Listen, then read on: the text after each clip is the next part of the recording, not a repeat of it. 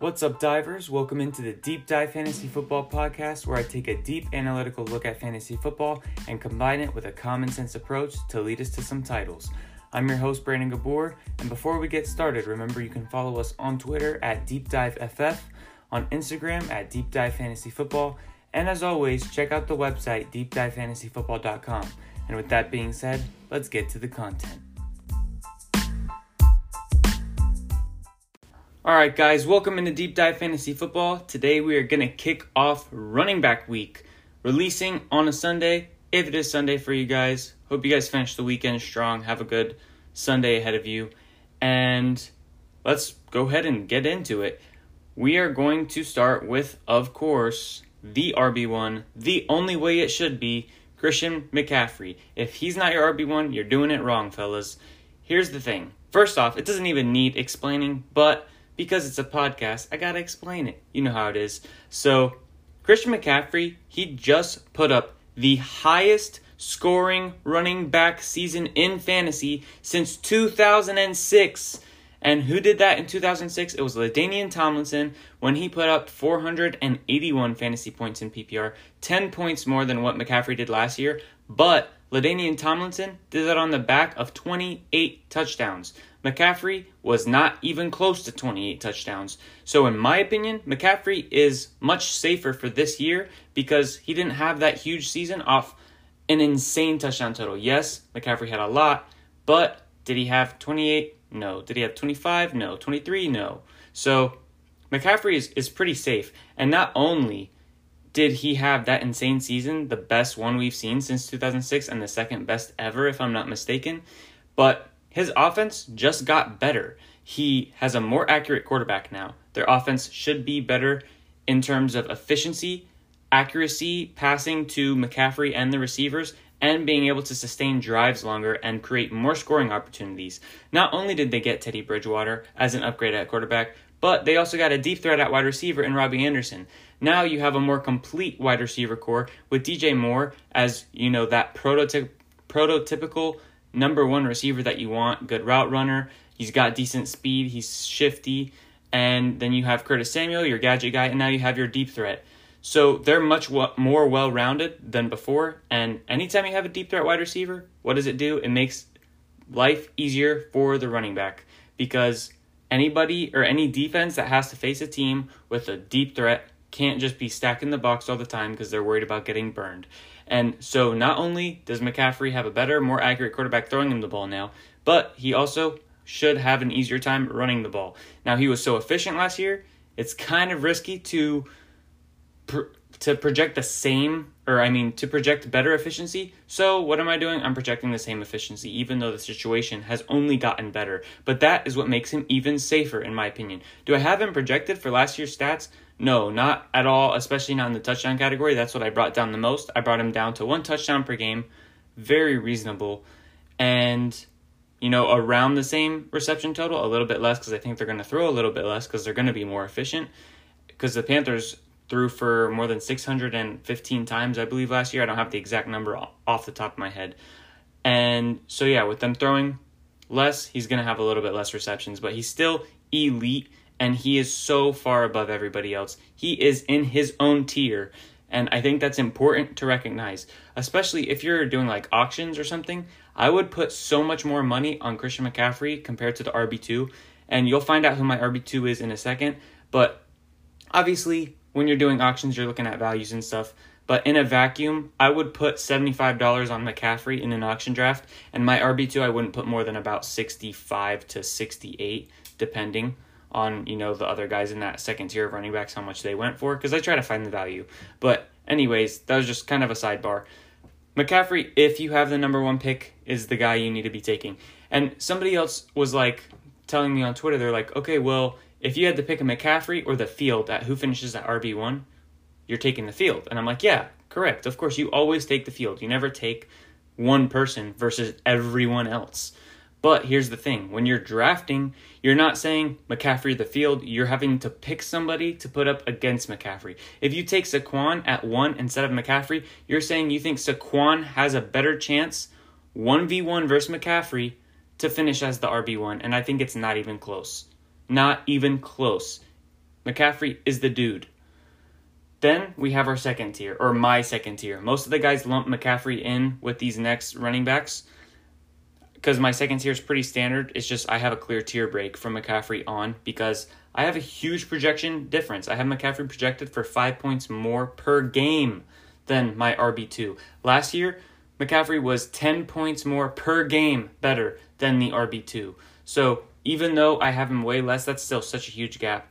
He's a clear guy by himself. Now we'll get into my RB2, Ezekiel Elliott. So he's in the same tier with Alvin Kamara, Saquon Barkley, and if Dalvin Cook signs his contract, then Dalvin Cook will be in that tier as well. You could order these guys how you want. This is my preferred order, but as you guys have heard from me in past podcasts, my tiers are basically where I can mix things up in a draft depending on if I'm looking at potential or risk or how my team is built. So I have no problem if you want to take Barkley or Kamara at 2, but Elliott is my 2 and at the top of this tier. We all agree that all these guys are good picks, but I prefer Elliott at 2 for 2 super simple reasons. 1, stability, and 2, consistency. Zeke does not get hurt. Kamara's gotten hurt already. Barkley's gotten hurt. And Cook is always hurt. So Elliott is the one that you can always count on. He's always stable. He's just built differently. And not only do you have less injury risk with him, but he's going to possibly be in the best offense in the NFL this year. I have it projected to the point where the Cowboys are going to be giving the Chiefs a run for their money. And there's another 1 or 2 teams that are close up there. I think the Bucs are pretty close. And I don't remember what the 4th team is. I think it might have been the Eagles, actually. But yeah, and I might be forgetting somebody, and you guys might be thinking I'm crazy. Oh, the Ravens was the other one. And so, yeah, he's going to be in much better offense than the Giants. I think they're going to be slightly better offense than the Saints. And, they're just more explosive. The Saints are a really good offense, but they're starting to lose that explosiveness with Breeze's arm slowly dwindling. And you can see it in the game if you just watch Breeze. But so you have stability and consistency. And consistency, what does that mean? Week to week. Week to week and season to season. You can always count on Elliott to be good. Like last year, Kamara had a down year because he didn't have a lot of touchdowns. And he doesn't have nearly as many attempts as Elliott. Elliott usually has 100 rushes more than Kamara. So when Elliott has a bad touchdown season, it's all right. He's still getting a lot of work. And he's still giving you 15 points minimum every week. So I love the consistency and the fact that you don't have to worry about him getting injured. Plus, they just added CeeDee Lamb. You got CeeDee Lamb, Amari Cooper, Michael Gallup as your receiving core. It's going to be so hard to stack the box versus Elliott because Dak is going to be going off. And now they have an amazing receiver trio. And after this season, if CeeDee Lamb comes out and does what some people are thinking that he's going to do or have been saying he's going to do, then they could easily be touted as the best overall wide receiver core. Right now, I would still say it's the Bucs, but once we see CeeDee Lamb do what he might be able to do, they might take that number 1 spot from the Bucs.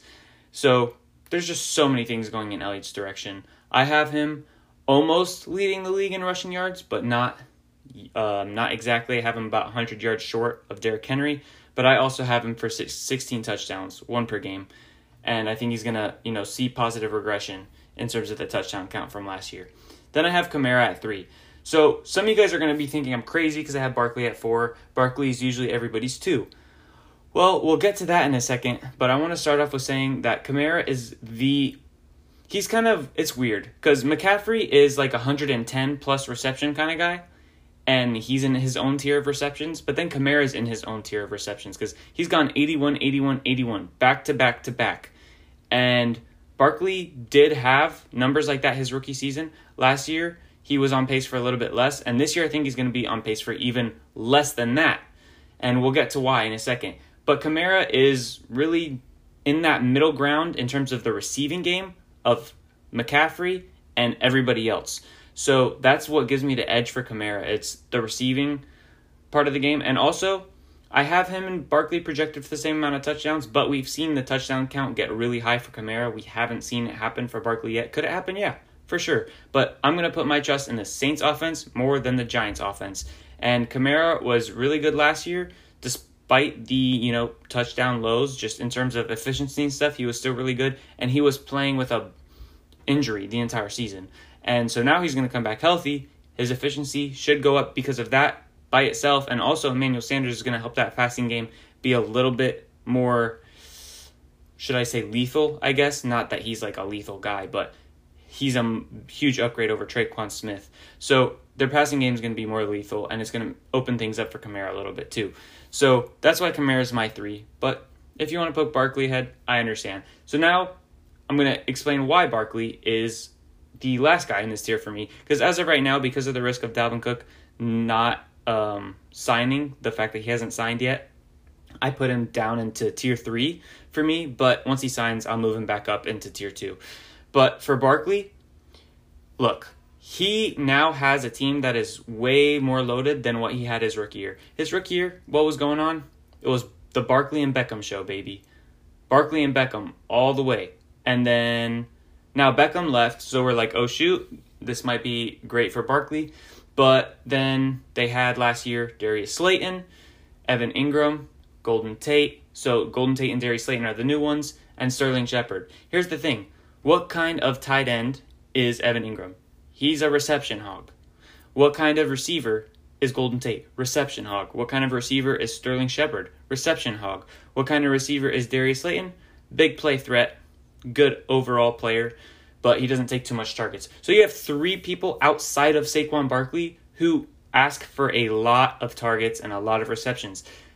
If Barkley had already seen a decrease from rookie year to year 2, then this year, which was last year, then this year when all those people are going to be healthy on the field at the same time, he's going to see another decrease, in my opinion. Because last year, Darius Slayton, Evan Ingram, Golden Tate, Sterling Shepard, and Saquon Barkley, all 5 of them, that's their offense. They were never on the field at the same time altogether. And obviously, that's what we're projecting for this year to start. So I think it's going to be very hard for Saquon Barkley to reach those receiving numbers. With that said, I still think he's going to get a lot of carries, a lot of yards. I have him actually just like 80 yards short of Zeke in the running game. About the same receptions. For me, it's the touchdown difference that put Zeke ahead of Barkley. And then the thing that puts Kamara ahead of Barkley is the receptions. So I have Saquon and Kamara both at 13 touchdowns. Then we have our second tier break. So now we're moving into tier 3.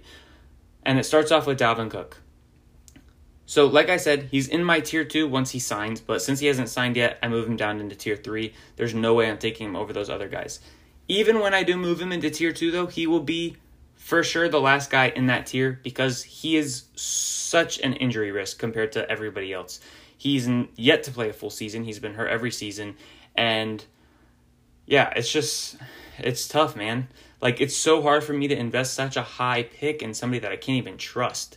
Like, when Dalvin Cook first came into the year, I remember I was in a keeper league. I don't know if you guys have ever had a experience like this, but in keeper leagues, depending on how many people you decide to keep, it chooses your draft position in a way. And so I only kept 3 players, and I was granted the first overall pick from a combination of that fact and because I had a bad record. I had a bunch of injuries and stuff. And so I was looking at the year of CMC, Dalvin Cook, Leonard Fournette, and Leonard Fournette was everyone's number 1, like, no question. And I took Dalvin Cook at number 1 overall over Leonard Fournette. And that first year, it looked like such a bad idea, but it was because, guess what? Cook got hurt. And then year 2, I kept Cook. And then year 2, he got hurt. And so then I traded him away before last season started. And then, of course, that's the season he's the most healthy and goes crazy. But Dalvin Cook is just a guy that I want to love him. I want to love him. I have loved him since college. And it's just hard for me to tie in a pick that high into somebody that you can't trust. That's basically what it boils down to. There's so many better options or other options that you can be safe with. So why take the risk? There's no reason to. But he is super explosive. He's going to be leaned on by the Vikings. And one thing I will say, if you're thinking about taking that risk on Dalvin Cook, he's probably going to see the most receptions he ever has because Diggs is gone. 1. That's one of 2 things. And usually when there's a void in targets left on a team, they'll go to the running back, or at least a good percentage of them will go to the running back. So Cook should get more just from that alone with Diggs being gone, but also because the Vikings just lost their 3 starting corners from last year, and I'm pretty sure to this day still Everson Griffin has not signed with them. So their defense is looking pretty bad. I'm sure they're going to end up throwing the ball a little bit more than last year. So not only is he going to get some of Diggs' targets, but if he keeps the same target share, he'll get more targets from them passing the ball more. So that's one thing I like about Cook. I also have him at 13 touchdowns. I'm a little bit fearless with my touchdown projections, I'm not going to lie. But for me, it's like when I see other analysts, like the most touchdowns you'll ever see them project for somebody's like 11. It's like, come on, you know that somebody's going to get, like last year, off the top of my head, this could be wrong, but I know I'm very close. There was like 8 guys that had more than 12 touchdowns last year. Like, that's a lot. That's a lot of guys. So, like, for nobody to be projecting anyone to have 12 touchdowns, like, come on, we could be a little bit more fearless with our projections, right? So, you'll see that because I'm going to keep giving you guys my touchdown numbers. Then I have Derrick Henry at 6. He's a guy straight up I'm not drafting. He is an enigma. He touts 5 yards per carry, despite having more than 300 carries. When Tannehill was in last year, he was 6 yards per carry. But I'm not drafting him because he lacks receptions, and that scares me. Look, he is the offense. 100% he is the offense. But the chance, and maybe you don't think that this is going to happen. I don't think it's going to happen either. But the chance still exists that the Titans take a step back. Well, they're definitely going to take a step back because they were super efficient. But I mean, like, going to be a bad team. I don't think they're going to be a bad team. But what happens if they are? What happens to Derrick Henry? I want you to think about that real quick. Let's say the Titans are always down. They have a bad team. Their defense is not keeping them in games as much as they hope. You think Derrick Henry is going to be a top 10 running back? Probably not. Because Darrynton Evans is going to get more usage. And, he's a better receiver than Henry. Not that either of them are great receivers. But he's definitely better than Henry as a receiver. They're not going to just start throwing Henry the ball a bunch if they're losing. So the fact that exists scares me because everybody else in the top 10 has receiving work. Derrick Henry is the only guy in the top 12 that I have projected for less than 30 receptions. Actually, he's the only one I have projected for less than 40 receptions in the top 12. My next lowest guy, who we'll get to later, is Josh Jacobs, who I have projected at 41. So that's the thing with Henry. So both of those guys, Cook and Henry, the start of this third tier are guys I'm not drafting. And I will, despite my projections, take Miles Sanders, my RB7, ahead of both of them. And this is why. Remember, so I had 16 touchdowns, and this is important. 16 touchdowns for McCaffrey and Elliott. 13 for Kamara and Barkley. 13 for Cook, and 16 for Henry. Miles Sanders is my RB7, and he only has 9 touchdowns in my projection.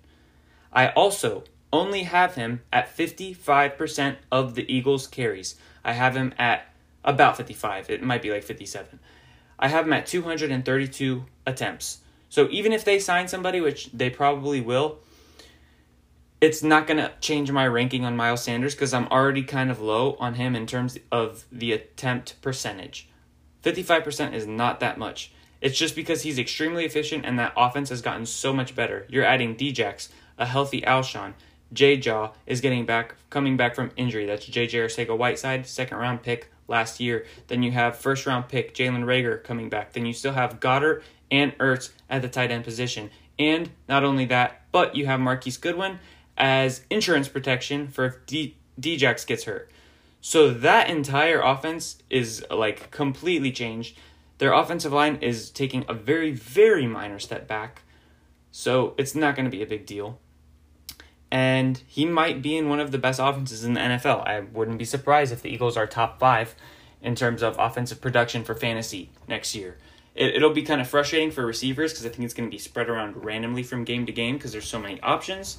But overall, and that's part of the reason I love Carson so much. If Carson ran the ball more, he would be a top 5, top 3 quarterback for me. But he doesn't, so that's why he's a little bit lower.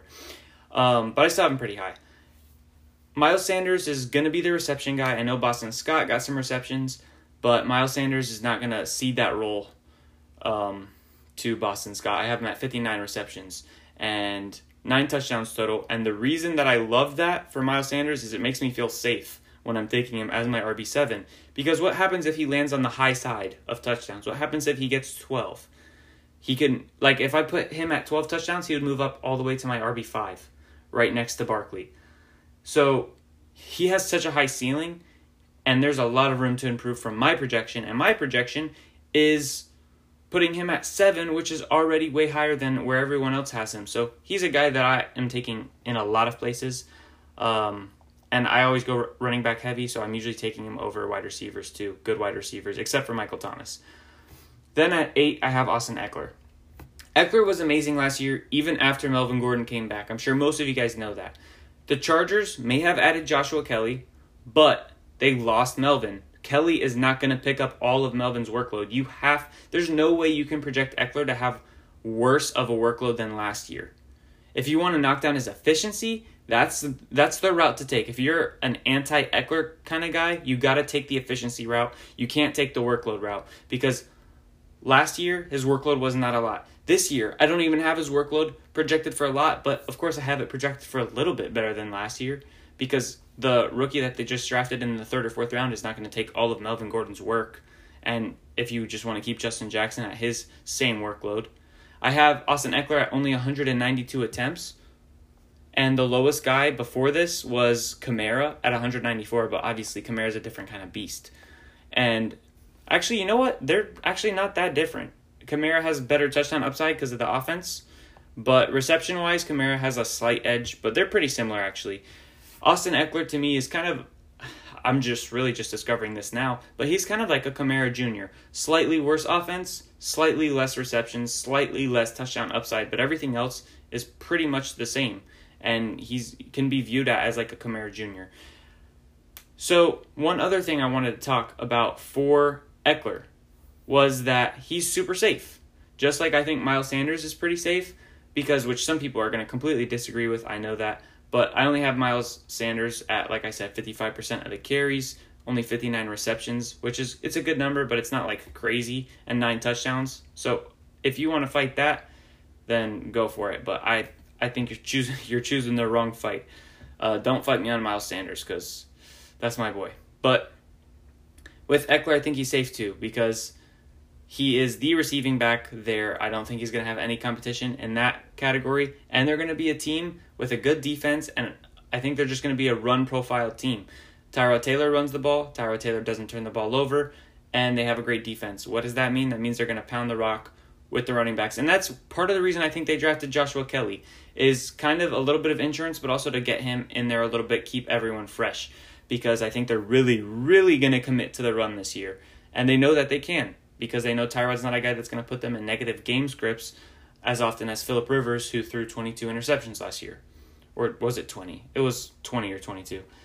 Then at running back 9, I have Kenyon Drake. So Austin Ekeler and Kenyon Drake, I keep flip-flopping. I'm having a tough time, like when I'm on the clock choosing which one to draft. I usually take Ekeler because I've seen more from Ekeler, and Kenyon Drake had a lot of his points in like 2 or 3 games last year, so he was more inconsistent week to week. But Drake is honestly elite in terms of efficiency. Like, he was averaging good numbers with the Dolphins. The Dolphins were so bad. And every other running back to touch the ball in Miami has looked horrible. Yet somehow Drake still looked serviceable. He actually looked better than serviceable. He looked good. And then he went to a team that wasn't the Dolphins, a team that wasn't atrocious. And guess what? He's averaging more than 5 yards per carry. Because that's the kind of running back he is. He's a really good, elite, efficient running back. I'm not saying elite like Barkley and Zeke elite, but in terms of efficiency, like he's a guy that you don't have to give him a huge workload, and he's going to produce like very well with that workload. So, in fact, he was number 6 by points per game last year if you just look at when he was with the Cardinals. And like I said, a lot of those points came in the same games. I don't think that's going to be a problem this year. Look, last year, he joined the Cardinals in the middle of the season. Literally, while he was playing in the games, the coaches were talking about him learning the playbook. Like, he only knew like 30 or 40% of the playbook in that first week when he went up against, I think the 49ers was the first game Drake played in. And he looked good. And he just slowly was getting brought along. It's a tough transition to do that in the middle of the season and just be consistent week to week. I think, especially because they re-signed him and they're committing to him now, I think we're going to see a good, stable floor from Drake, and that offense is just going to be better. You're adding Hopkins. That's going to make it harder to defend the run because you have to worry about Hopkins, Fitzgerald, Kirk, and now Hakeem Butler's back from injury, or Isabella, whoever steps in as the wide receiver 4. It's going to be a really good offense. You still have the work to worry about Kyler running. So Drake is also a very, very good guy in a good situation. Honestly, running back is so deep this year. But I'm still always going to get the guys at the top because they have clear differences from everyone as you get lower. Because after we get out of this tier, which actually this tier ends perfectly today, so my 12th running back is the last person in this third tier. So that works out well. The fourth tier after that is a whole bunch of guys with risk. They're all really good, and I think much better than the guys in that same range every other year. But it's just risk mitigation at this point when you're taking the higher running backs. So after Drake, who was my RB9, and I have him at 11 touchdowns, by the way. Eckler also had 11 touchdowns. I have Joe Mixon at 10. I really, really, really, really, really want to have Joe Mixon higher. But as I was just talking about with the running back depth, there are so many good running backs in the game this year. And it's hard for me to put Mixon higher. Why? Because for some reason, he has yet to be used, despite his exceptional receiving skills, as a receiver in the way he should be. He should be getting receptions to the level of Alvin Kamara. If you watch Mixon catch the ball, he looks like a wide receiver. He is probably the between second and fourth, because McCaffrey's obviously the best receiving running back. He's probably between 2 and 4 in terms of just pure skill at being a receiving running back. He just unfortunately has not gotten the usage, and that's what has me having him this low at 10. Because that's his X factor. If they start upping his receptions, if he's becomes a 55 or 60-ish reception back, he can jump all the way into the second tier of guys with Barkley, Elliott, and Kamara. Mixon will be in that tier if he hits 60 receptions, 100%. Because he gets a huge workload. He had I have him projected for 270 attempts this year. He had somewhere near there last year. And he's pretty efficient. He's going to be more efficient now because they have a better quarterback, better offensive line with Jonah Williams back, better receivers with A.J. Green back, T. Higgins added. So that whole situation is better as well. So Mixon's going to see some efficiency bumps, hopefully. It's just all about It's just all about the receiving side of the game. And I have him at 10 touchdowns. Then we have at 11 Clyde Edwards-Helaire. Many people think this is high, but I don't really think it's that high.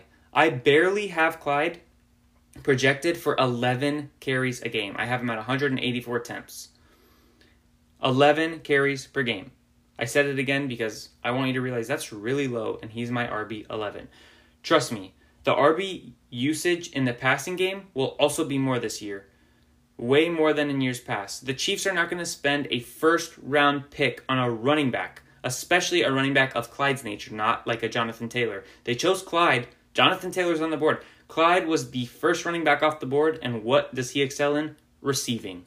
So do you think that they would have taken Clyde when they had options of Jonathan Taylor or J.K. Dobbins or any of the other guys if they didn't plan on using running backs more in the receiving game? I don't think so. That doesn't make any sense. So, and it's not also Clyde's not an elite athlete. He's very shifty, and he'll make you miss in a telephone booth. But in terms of speed, Jonathan Taylor's got him. Quickness, Jonathan Taylor, J.K. Dobbins got him. He is not the athlete that those guys are yet. He was the first one off the board because of the receiving. So that makes me think that the running backs are going to get more involved. I could easily see him being a 50 reception plus guy this year. And yes, he's going to start slow, especially with COVID, and it's going to hurt the rookies all across the board. But I think by week 6 or 7, he's going to be a locked-in top 10 fantasy running back. The offense is too good, and I don't think that they put all that equity in Clyde if they don't plan on handing him the reins over Damian Williams. So it's going to happen eventually. I'm projecting it to happen around week 6 or 7. But once it happens, he's going to be a locked-in top 10 guy, in my opinion. I also have him at 10 touchdowns. That I might actually tweak. I might make it 8. Because that's a little bit high for a rookie at this point because of COVID and everything. But still, even when I make it to 8, just knowing my projections off the top of my head, it'll only move him down to about RB13. Then at 12, to round out the top 12 running backs, who is it for me? It's Josh Jacobs. Josh Jacobs is very similar to Mixon. He suffers from not being utilized in the receiving game as he should be. On the ground, I think we see improvements with all the weapons of Ruggs and Edwards added to the offense. Also similar to Mixon, adding Higgins and getting A.J. Green back. He should be an efficient runner, Josh Jacobs, And it really, just like Mixon, comes all down to the receptions. There's one thing different, though. I do want to say, I'm not saying Jacobs and Mixon are the same talent level. Mixon is years in front of Jacobs in terms of receiving skills. Mixon can pull off one hand, like behind the helmet catches. We've seen him do it. Josh Jacobs is, a stable guy. He has good hands, but I don't think he's on the wide receiver level that Mixon is on. You could actually I firmly believe that you could put Mixon in at slot or even put him on the outside and he will run the route and you wouldn't even be able to tell he wasn't a wide receiver. Jacobs is not to that level. I think only 3 running backs are really to that level. That's Kamara, Mixon, and McCaffrey. Barkley's a great receiver, but he's not a route runner per se, like those other guys. But I'm starting to get on a tangent. Let me come back to Jacobs. I think he's, just needs the receptions, honestly. But the fact that they re-signed Jalen Richard hurts him. And the fact that they drafted Lynn Bowden, who is a running back wide receiver hybrid, also hurts Jacobs' receiving upside. So it's very hard for me to see a path towards improvement for him. I have him at 10 touchdowns, 250 attempts for about 1,250 yards, and I only have him at 41 receptions. Him and Mixon are very similar to me. I have Mixon at 42 receptions, so a 1 reception difference. I have them 3 yards apart in receiving yards, both at 10 touchdowns.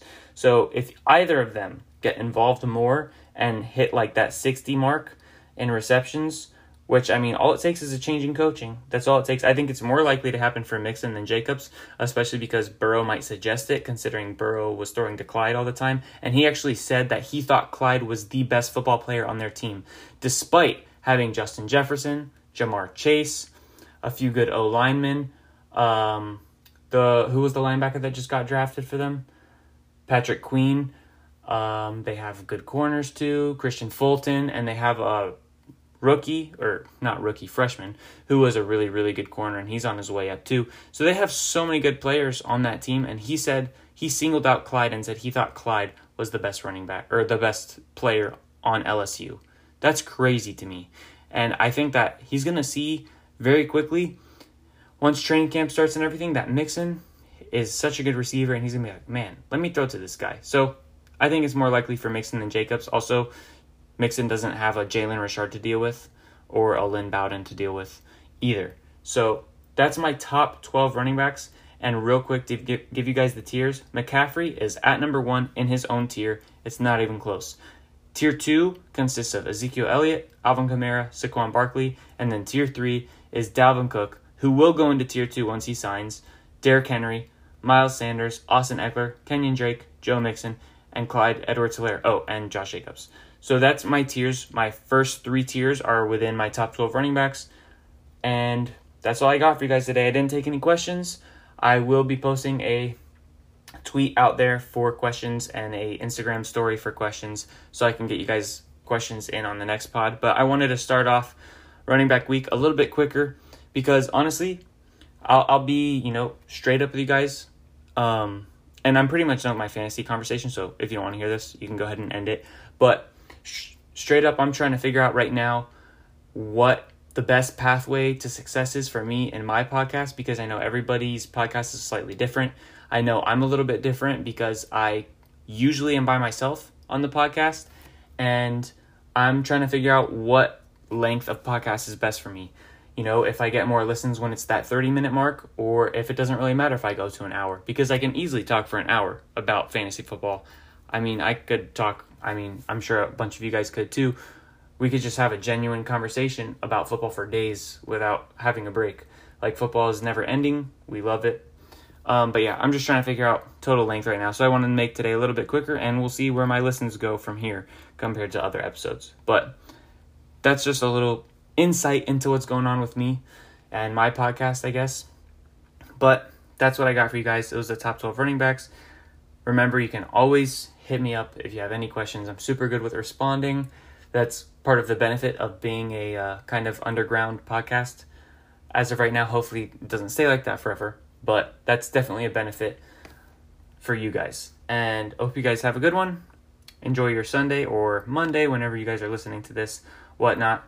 Keep working hard, reading your articles, practicing your mock drafts, and I will see you on episode 2 of Running Back Week. Have a good one, guys. Peace.